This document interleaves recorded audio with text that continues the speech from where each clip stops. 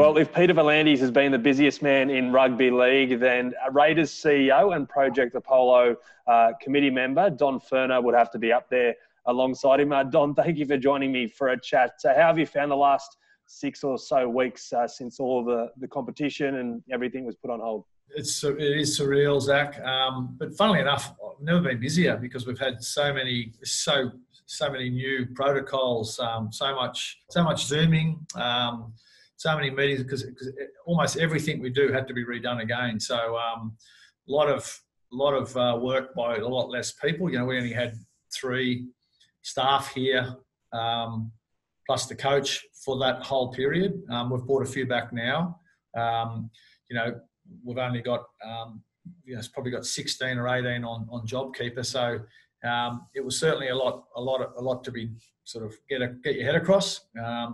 Players come in the other day, leaving all their shoes, the little things, leaving all their shoes outside, having to change footwear to come inside, literally having to police that. All of that's just, it's just a new world. But we had to do it, and Peter V'landys set a very, at the time, seemed a very ambitious date, and we're going to get there. So very proud of that and the work that everybody's done at the NRL and everywhere. So there are a lot of people that love the game, and I'm one of them, and want to see it back. So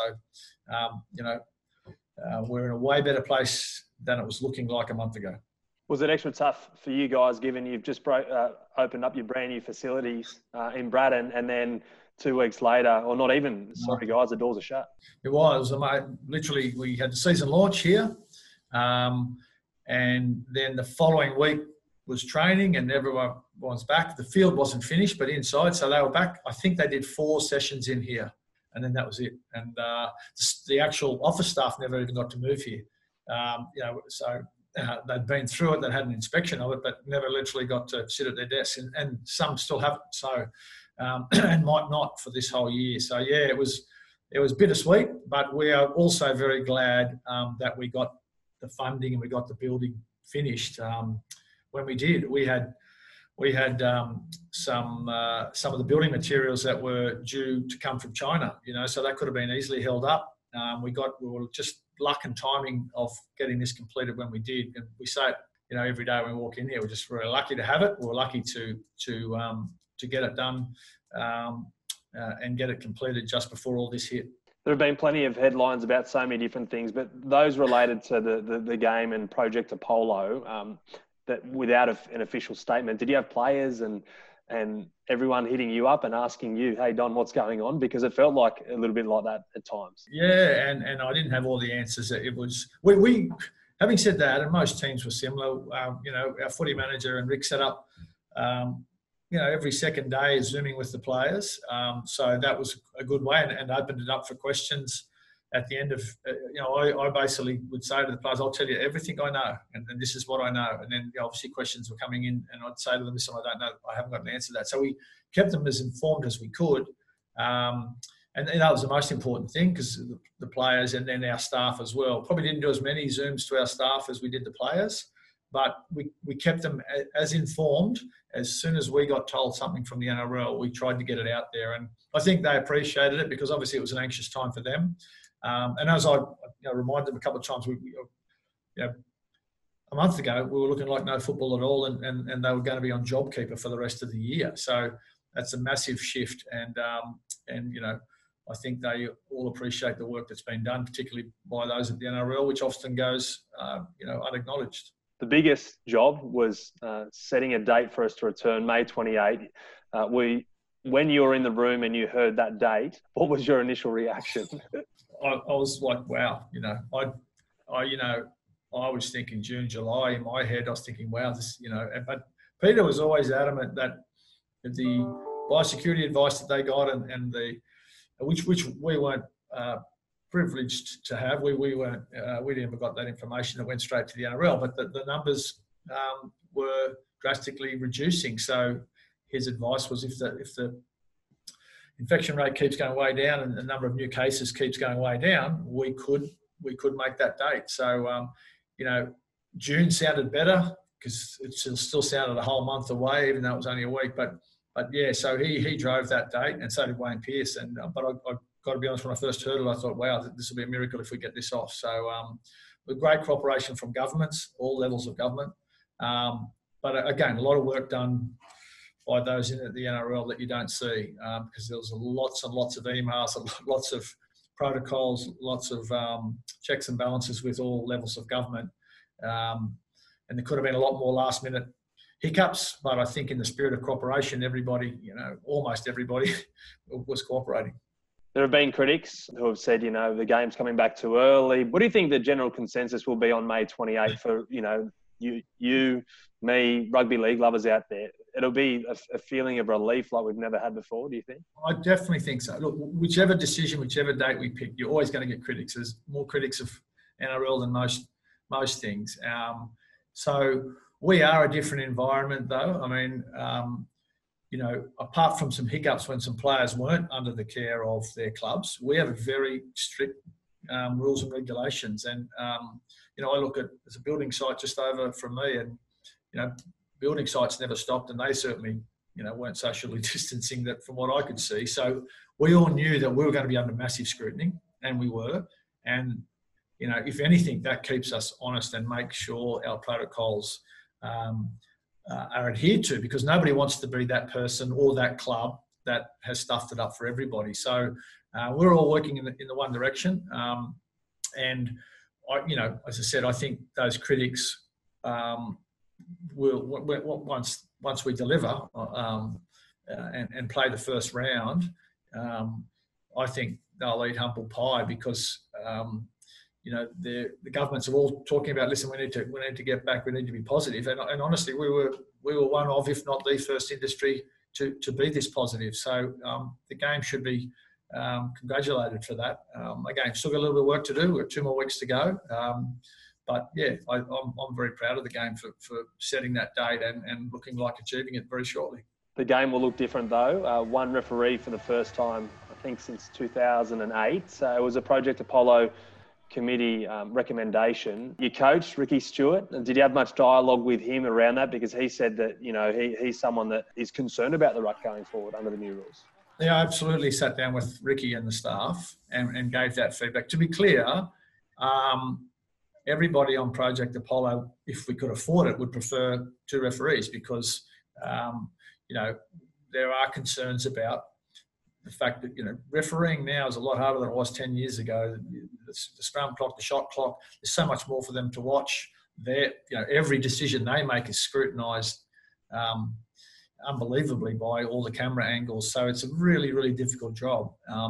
And if we weren't in these times and we didn't have these financial constraints, I think everybody's view would be to have kept the 2 referees. But we're not. We have to adapt to these times. So that was a change that we had to make. And clearly there is concern that the ruck might suffer. And so, the second part to it was looking at rule changes that might help the referees not have to, keep their eye on the 10 yards plus the ruck and players getting hit after they kick the ball. There's a lot of things for them to be across. So, look, it's going to look different. But funnily enough, I remember when we went to 2 referees, and I was thinking it was going to be completely different. And after the first 5 minutes, I didn't notice the pocket referee was there.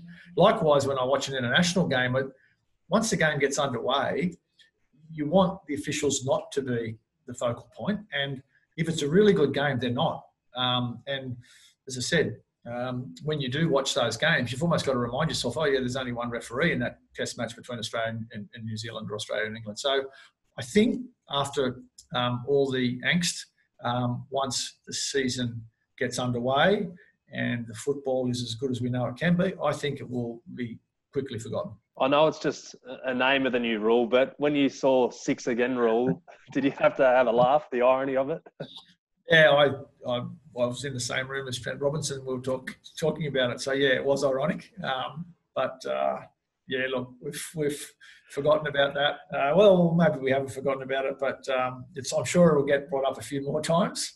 But hopefully we don't have any of those clangers again. I know I mentioned the coach, Ricky Stewart. What are some of the conversations like? Has he got under your skin at all? Because he's as passionate about rugby league as any man in the world. Yeah, look, so he and his staff are back.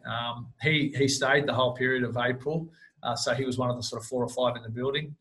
So I probably saw more of him than I normally would, and we had a fair few trips over to the coffee shop. We worked out in the gym a fair few times, which I'm probably fitter than I've ever been because you had plenty of time on your hands. But yeah, look, he, you know, any feedback he gives to me or he gives it direct to the NRL, it's always helpful, and I always share what the information I've got with him. We're very open and transparent, and for the rest of his staff. So he calls them in regularly, and but again, as I said, if this is the rule change, he's happy to adapt to it. And you know, the other thing is, and as he recognises too, is everybody will be playing under these same rules. So you know, it's going to be no different from us as it is any other team. So you know, I'm not sure about comments that the fabric of the game is being questioned, because I just can't see that, because everybody's under the same rules. One of the big topics that's been on everybody's lips in the last couple of weeks has been flu vaccinations or anti-vaccinations. You've got 3 players, Josh Papali, Joe Tarpany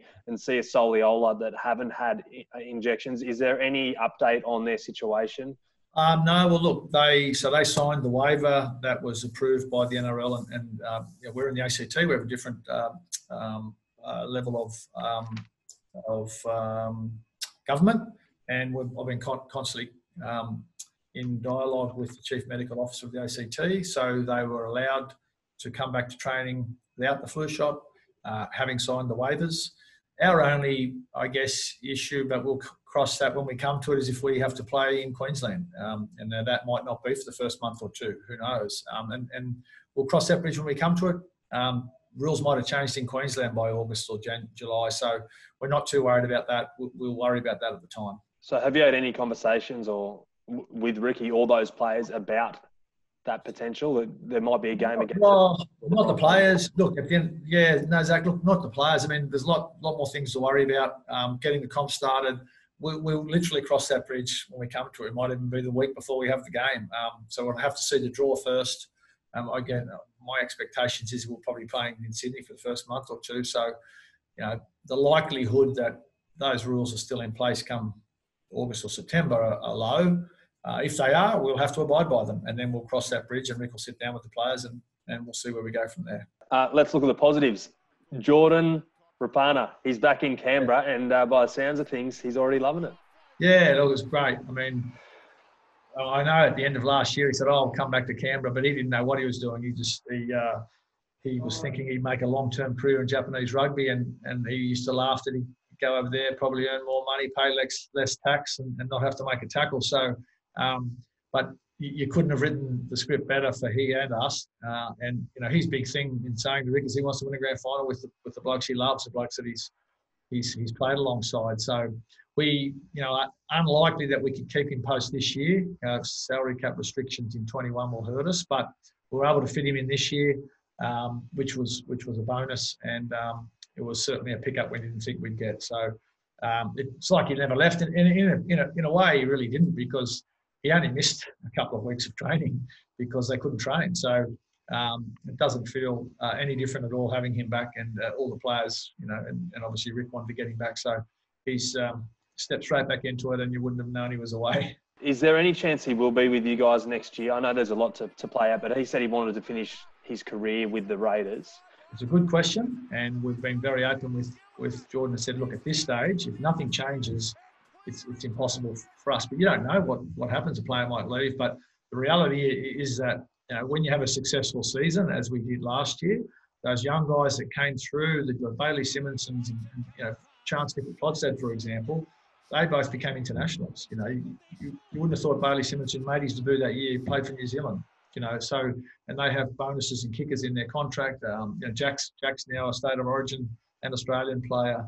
You know, I wouldn't have predicted that he would have been picked as a centre for Australia and New South Wales when he was playing 5'8" for us. So those, when you start to get more rep players, there's more pressure on the salary cap.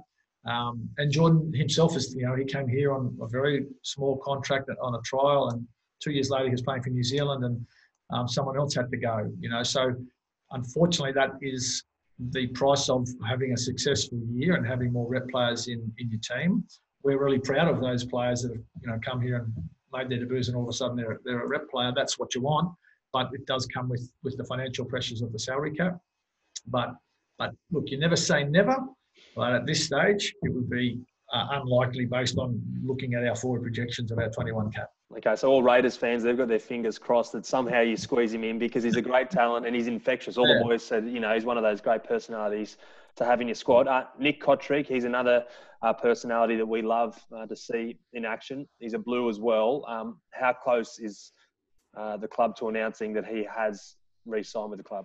Yeah, look, it's you're spot on about Nick. He's a local junior, came through and played in all our junior reps. And again, if you had said to me he's going to be a State of Origin player a year or two ago, his trajectory has been phenomenal from the day he debuted. I think Rick said to him in that first year, if you play 3 or 4 games this year, you'll have done really well. He played every game. So fantastic to see. And again, he's another rep player that puts pressure. So we were in negotiations. Obviously, at the start of the year, it stopped with the COVID-19 crisis, and the gateway for contracting was postponed, so you couldn't lodge anything anyway. So we're back, basically, literally. Now they're back. Had our first discussion with Nick last week. So it is my number one goal, and I've love to keep him here for as long as he wants to be here. We hope he's like Jared Croker or Jack Wyden and plays out his whole career here, because, he's a Canberra boy. He's well liked, and he's still got a lot more improvement. So we're working on it, and well, fingers crossed. Well, that is positive news for Raiders fans, and this is your chance. I'll give you a chance to give a message to all of the club supporters out there, because a lot of them have been following all the club's movements over the last couple of weeks and can't wait for footy to be back.